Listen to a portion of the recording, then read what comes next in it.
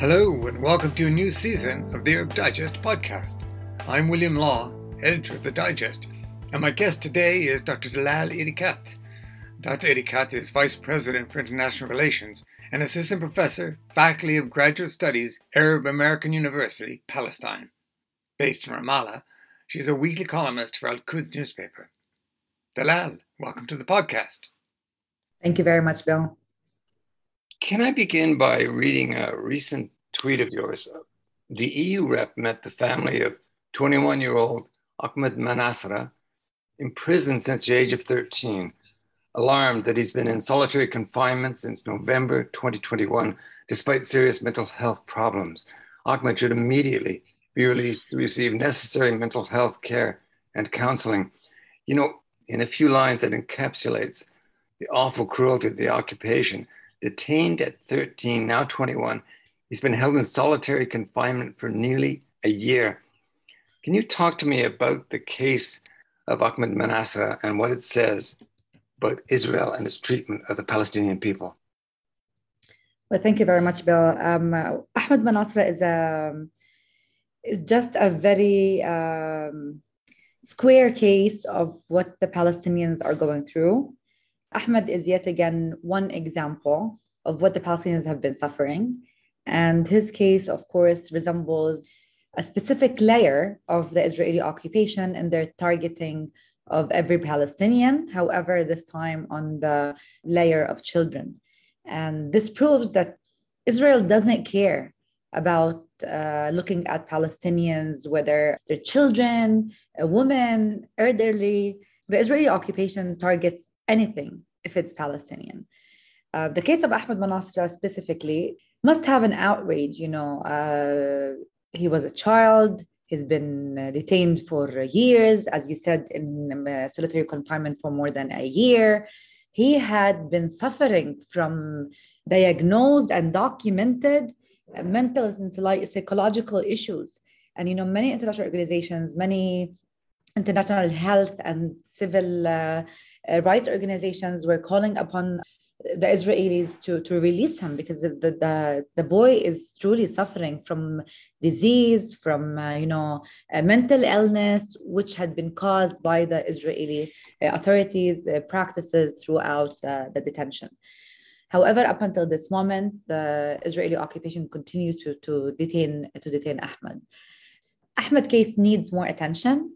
And the world, any conscious citizen, including, of course, the international community, the EU, the US, the UN, and the conscious citizens of the world need to put pressure in any way possible on the Israeli authorities to release Ahmed immediately. And this is exactly what his parents had been asking for and what the Palestinian people had been trying to voice for years now. However, the Israeli occupation doesn't really care. In the Israeli prisons, there are more than 5,000 Palestinian prisoners.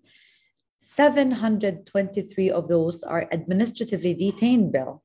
Administrative detention does not exist but in the state of Israel. I mean, this is totally illegal.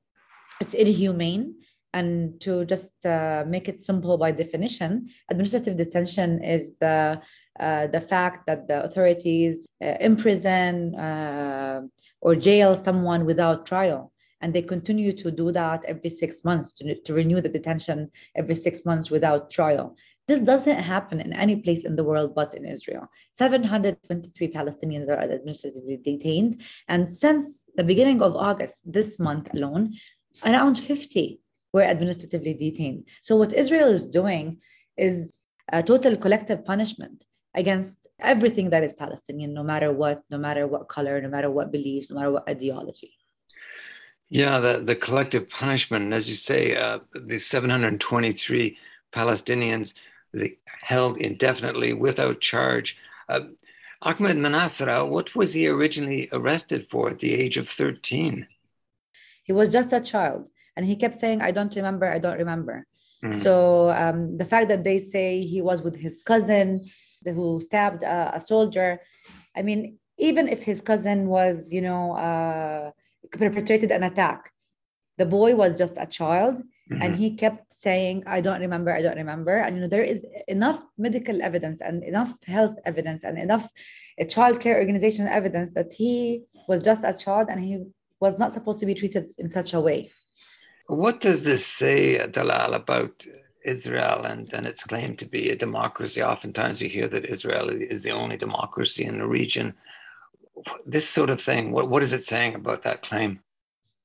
Well, there are many stories that we could share to prove Israel totally non-democratic. I will not start with the detention and with their practices against the Palestinians, but I would like to start with the Israeli Jewish nation state law bill that was issued in 2018.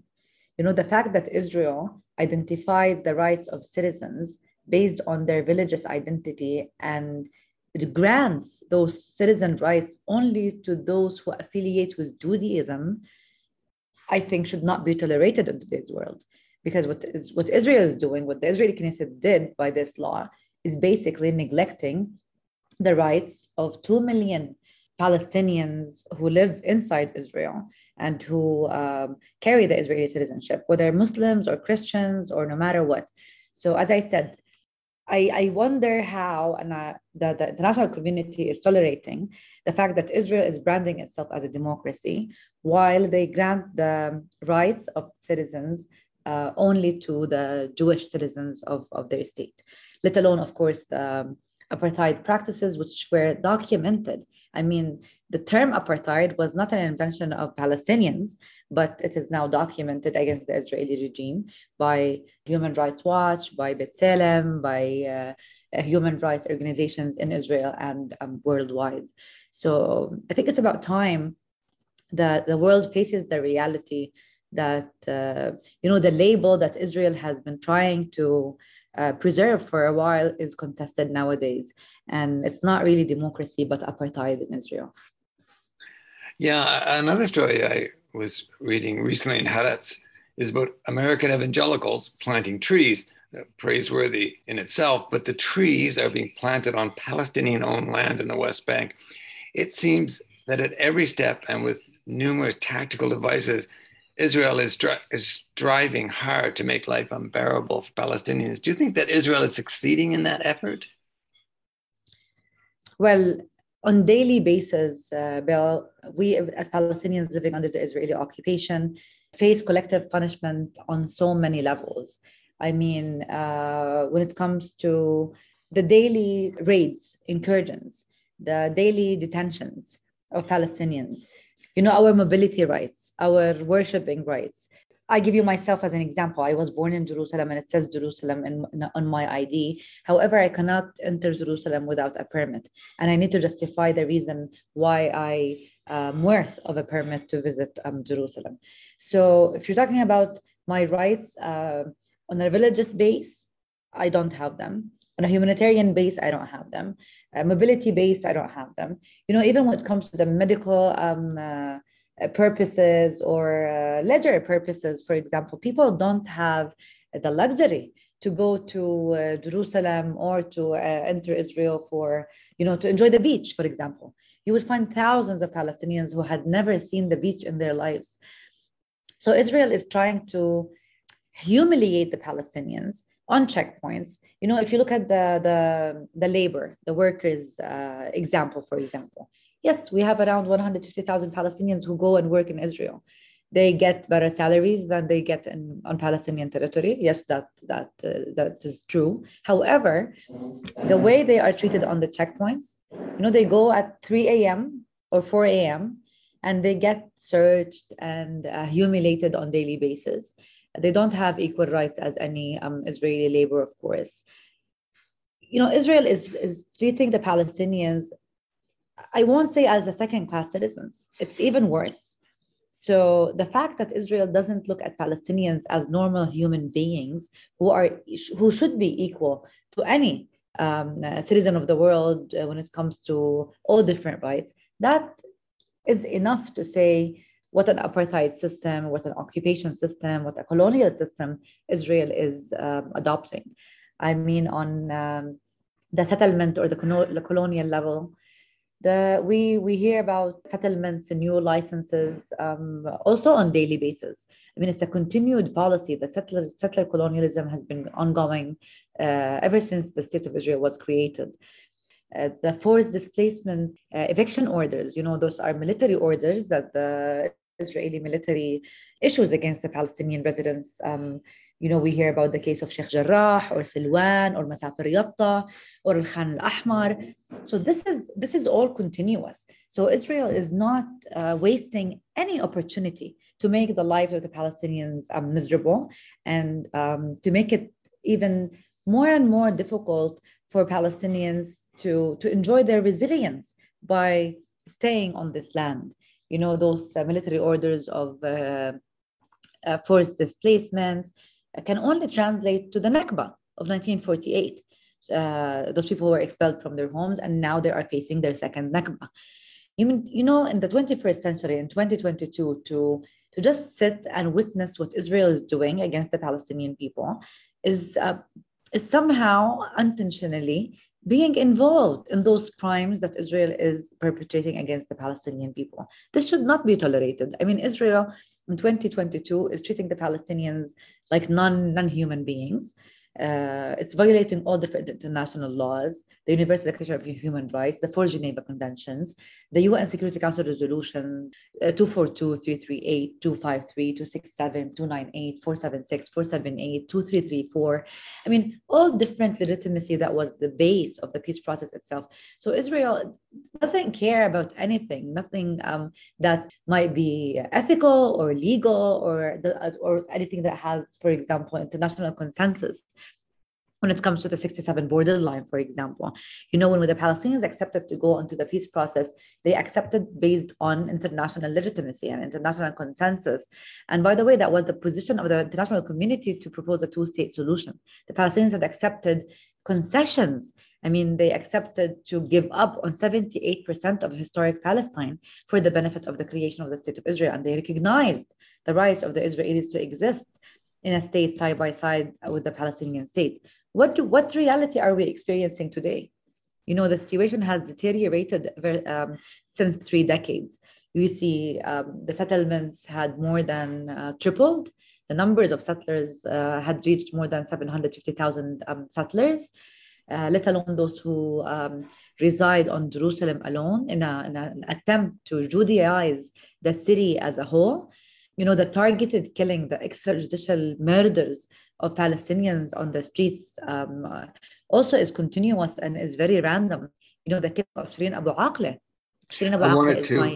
I wanted to ask you about Shireen, who, as a journalist, was a witness to the events that you're describing and reported on them, was hugely respected, not just among Palestinians, but worldwide. And the Israelis, they seem to have just closed the book on that killing. She was shot and killed by the IDF. No indication whatsoever that the Israelis will take any responsibility. Do you think that, once again, the world is letting Israel just get away with the killing of Shireen Abu Akleh? Well, as I said, Israel is targeting anything that is Palestinian. And the case of Shireen Abu Akleh, her murder, first of all, and then her funeral, which was all streamed live and documented on cameras, shows that the Israeli occupation is just inhumane. And the world had witnessed live the audacity of this occupation in torturing the Palestinians in life and in death. When we saw the rifles, the tear gas, the sound bombs, the bats, during the funeral, that must have been shocking to the world. I mean, to see the Israeli special units invade the French hospital in Jerusalem, where her body was kept at the Joseph's Hospital. They raided the hospital. So there was no humanitarian, no legal respect to anything. I mean, there is no doubt that the world must be dismayed by what we have seen, as conscious citizens of the world. But does Israel really care? For the past 74 years, Israel had been carrying out crimes against the Palestinian people. What had we seen?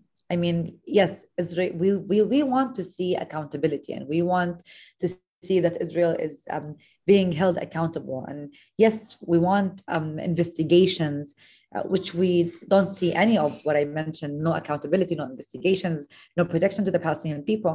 However, Bill, I think the focus needs to be shifted on the need to end the Israeli occupation, because all the scenes that we are witnessing, the killings of Shireen, the detention, the raids, the incursions, the forced displacement orders, the settlements, it all comes under the package of the occupation. I think it's very important for us to focus on putting pressure on ending the Israeli occupation, which then breaks down to all the different scenes and practices of the Israeli authorities against the Palestinian people. Shireen's case is the perfect legal case, which we had expected, for example, the US administration to put more pressure on Israel to hold and carry on a proper investigation.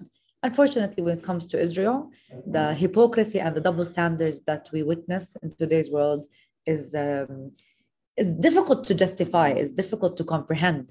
But this is the reality. When it comes to Israel, no Geneva Conventions are respected. No articles of the Rome Statute or the International Criminal Court are respected. No respect to the Universal Declaration of Human Rights. No respect to the UN Security Council resolutions or the General Assembly resolutions.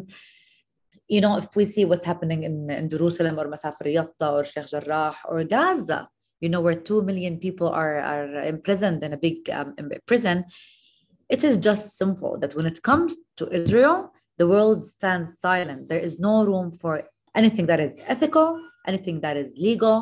But what Israel does gets, you know, a green light from everybody, and all we see did not, you know, exceed condemnations or, you know, statements. I don't think this is enough, and I don't think for any conscious citizen of this world and you know, in 2022, everybody should be looking at Palestinians as normal human beings, and everybody should be asking for accountability, for investigations, for protection of the Palestinian people. You know, the statements and condemnations are valued, of course, but Palestinians really deserve investigations and accountability. Israel needs to be held accountable against all the crimes that it carries against the Palestinian people. But when it comes to Shireen's case, you know, it's a legal, perfect case. It must be truly a wake-up call to the world to really deal with the root causes of those injustices. It is prime time to end the Israeli occupation. Dalal, you mentioned Gaza, and I'm just, you know, the situation, as you said, 2 million people in a very packed into a very small area. To listeners who have not fully, perhaps cannot fully appreciate just how dreadful the situation is, can you give us a kind of a snapshot of a day in the life of an ordinary Gaza person? You know, Gaza lives under a total blockade. It's facing unprecedented and hard to imagine, you know, humanitarian crisis. And what really aches my heart is the loss of hope that prevails, of course. You know, there is suffering in silence in Gaza. People don't have the ability to do much about it. You know, some countries pledge some money or, you know, budget support here and there, or they carry out certain projects or water supplies. However, the reality is that there is no electricity in Gaza, no proper water supplies in Gaza, no internet in Gaza, no work or labor for laborers in Gaza. So the citizens, the 2 million people who live in Gaza, are basically deprived from the basic human rights of, you know, enjoying the basic needs. And allow me to differentiate here between human needs and human rights, Bill, because, you know, internet today or water or electricity are not supposed to come under the label or the term of rights. Those are basic needs, human needs, which today's humans cannot live without. So for the world to witness and to stay silent about seeing the Gaza people for, well, now we're approaching 2 decades, you know, on this blockade against the Gaza people. You know, all the airs and lands and waters of Gaza are totally controlled by the Israeli occupation. Some might think that Sharon withdrew from Gaza. Yes, he tried to tell the world that they deployed the Israeli soldiers and the Jewish settlers from Gaza and that they granted sovereignty to Gaza. This is not true. You know, first of all, when Sharon withdrew from Gaza, he did so unilaterally, which, according to the peace process, is illegal. He did not consult with any Palestinian side, not with the PLO, not with the PNA. And I'm not sure if he negotiated with Hamas. To my knowledge, he did not. So he just did a unilateral step where he had the intention of isolating those people, of depriving those people of any basic right, which had made the situation very dire, very deteriorated to the point where, you know, you cannot imagine any human being in the 21st century living under such circumstances. What is happening in Gaza is a total illegal blockade, of course, under the unlawful occupation. It is a simple way of viewing what structural violence and what collective punishment are like in today's world. You know, I look at Gaza, and I was in Gaza last month, by the way, just before the raid.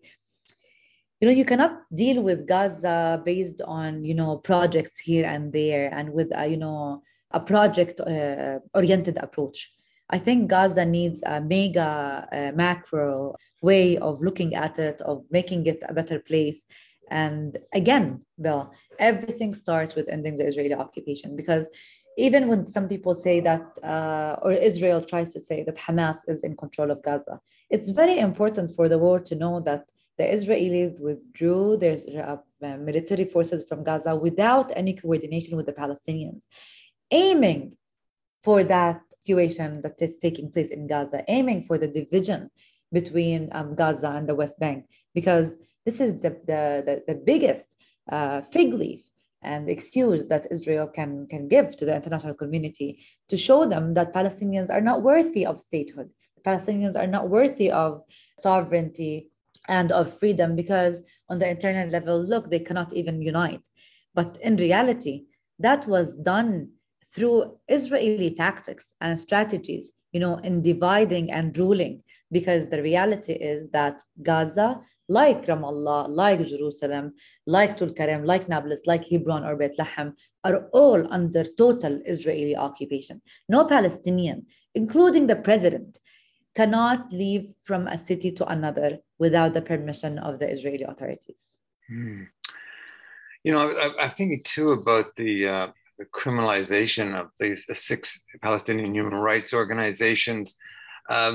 We spoke with Jonathan Kutab, who was a co-founder of Al-Haq, one of those organizations, which was accused of funding terror. And he has pretty much given up on the 2-state solution.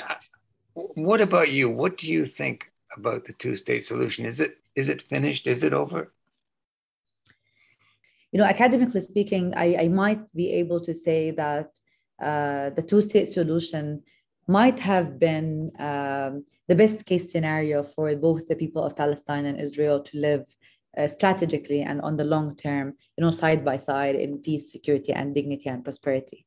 However, it would be totally unrealistic to still believe that it is an existing solution, because once you experience reality, once you look at the geopolitics of where the Israeli authorities has taken us with their continued confiscation of lands, with their continued settlement, colonial expansions, they did not leave any room for the 2-state solution.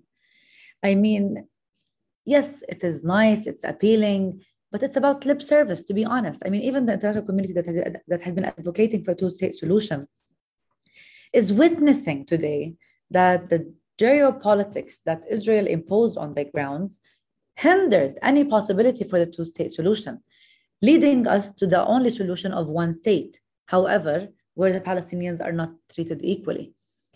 But I mean, in today's world, if you look at the Palestinian generation that is rising today, you know, they're on social media, on TikTok, on Instagram, you know, the Palestinian new generation views themselves nothing but equal to any citizens in the world.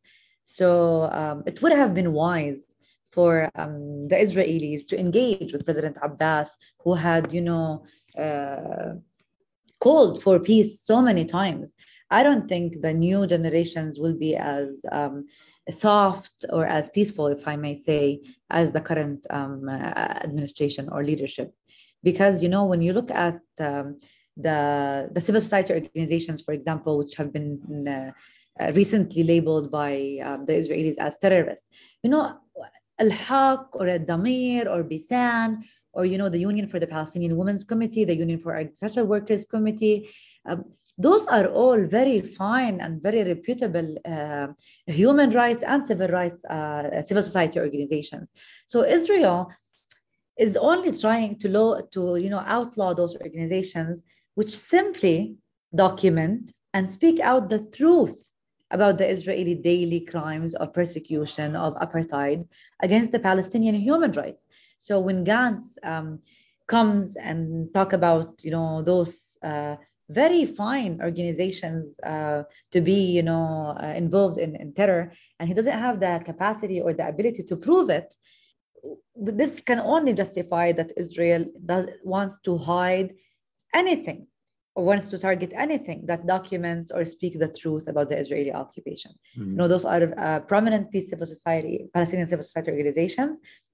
That terror designation that was given by Gantz, of course, was not supported by evidence. And that's why the international community and many EU countries recently resumed their funding. And even with the very recent attempt to close those organizations' offices in Ramallah, the EU representatives continue to support, and they had faced for the first time, Israel with, asking the Israeli authorities to provide evidence. Otherwise, they said they don't see any implication of those organizations with any kind of terror acts. And that evidence is not forthcoming because it simply isn't there. Can I ask you about the so-called Abraham Accords? Of course, the United Arab Emirates, Bahrain, Sudan, Morocco, Saudi Arabia's Mohammed bin Salman, apparently very keen to join as soon as he can. Have Palestinians been abandoned by powerful Arab leaders? I'm not against the Abraham Accords, to be honest with you, but I think there is a fine line between what we say about bilateral relations between those Arab countries and Israel, and when we talk about the Middle East peace process, or when we talk about enjoying peace and prosperity in the Middle East. The fact that Israel is, conducting relationships, bilaterals with Arab or Muslim countries is their issue, and they can go to the moon together. We wouldn't object to that. But for them to say that they are engaged on those agreements to serve the best interests of peace in the region, this cannot be, a process for one reason, which is basically, Palestinians are a primary party to the conflict in the region. So 101 to conflict resolution, if we look at, conflict resolution mapping, you look at the parties in the first place. So the fact that they are excluding the Palestinians over and over again means and should mean to every Israeli citizen, they should realize that they cannot have peace without engaging with the Palestinians. As long as the Palestinians are not on the table, I don't think the region can have peace. Yes, they can have economic projects, they can make profits, they can make business, they can boost their technological abilities, or maybe their air force and military. And as I said, they can send rockets to the moon. However, I don't think such agreements and such an approach can provide us with peace, tranquility, or security in the region. It's an interest-based scenario, which can serve on so many levels, but not peace. Mm. Is there a place for hope? And if so, where do you, Dalal, find it? Bill, I was born in Jerusalem, raised here. And for every Palestinian, if you decide to continue to live in Palestine, you have to be hopeful. You have to be, I'm not going to say dreamy, because you cannot dream. This is, being realistic is being hopeful. Otherwise, you cannot live here. Otherwise, people will tend to violence, because lack of hope can only lead but to violence. And this is what the Israeli leaders must realize. They should not continue to reward, bad acts with what they're doing against the Palestinian people. I think that it's about time that they grant the Palestinians their rights, their borders, their human rights, their security. For if they care about the strategic existence of the state of Israel, of course, if they care about the peace and security of their citizens, and if they care about their own being in this region, strategically speaking. So I think I cannot justify the rationality of being hopeful here. However, resilience is our only way out. And being hopeful is the only thing that I have to carry on, just to try to find ways out of the status quo. Because what we are witnessing now is just a deterioration. I think it's time for us to speak logic. We have been advocating for the two-state solution for a while. We have tried negotiations. We don't need to reinvent any wheels. I mean, if the Israelis are truly willing to enjoy peace in the region, it is simple. The Palestinians had accepted to concede 70-80% of historic Palestine. They went to the peace process based on the international legitimacy of the UN Security Council and General Assembly resolutions. So had the Israelis had any intention really to serious peaceful resolution with the Palestinians, they could simply implement what the international world had agreed to as a solution to the Middle East peace process.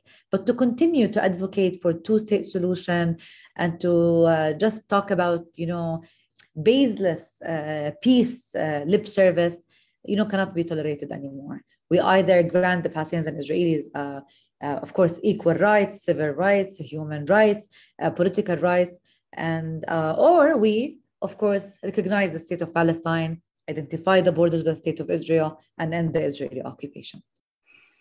Dalal, thank you. Thank you so much for kicking off a new season of Arab Digest podcast and speaking so powerfully and eloquently about the Palestinian struggle. And really, people need to think, as you said, think about the situation, focus on the situation, and acknowledge that the Palestinians have a just cause and the world needs to support that cause. Thank you very much, Bill. And it's been a while that the world is adopting a step-by-step approach with the Palestinian-Israeli conflict, a micro approach. It's time they consider a more macro approach in looking at the situation, where they start by ending the Israeli occupation and then they delve into the details and not the other way around. Dalal, well said. Thank you. Thank you very much. Thank you very much, Bill. You've been listening to the Arab Digest podcast. My guest today in Ramallah was Dr. Dalal Edikat, Vice President for International Relations and Assistant Professor, Faculty of Graduate Studies, Arab American University, Palestine.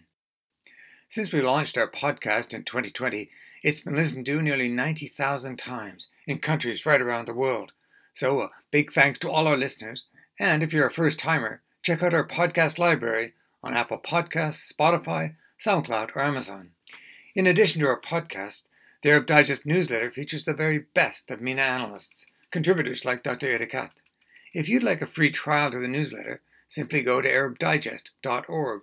And if you enjoy what you find and want to join the club after your trial period has ended, we're offering special rates to students, academics, and retirees. And subscriptions are now available to university libraries. If you are a student or academic and would like free access to the digest, contact your university library and ask them to secure a subscription. Details on arabdigest.org.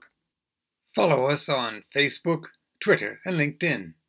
I'm William Law, editor of the Arab Digest, essential reading from independent sources.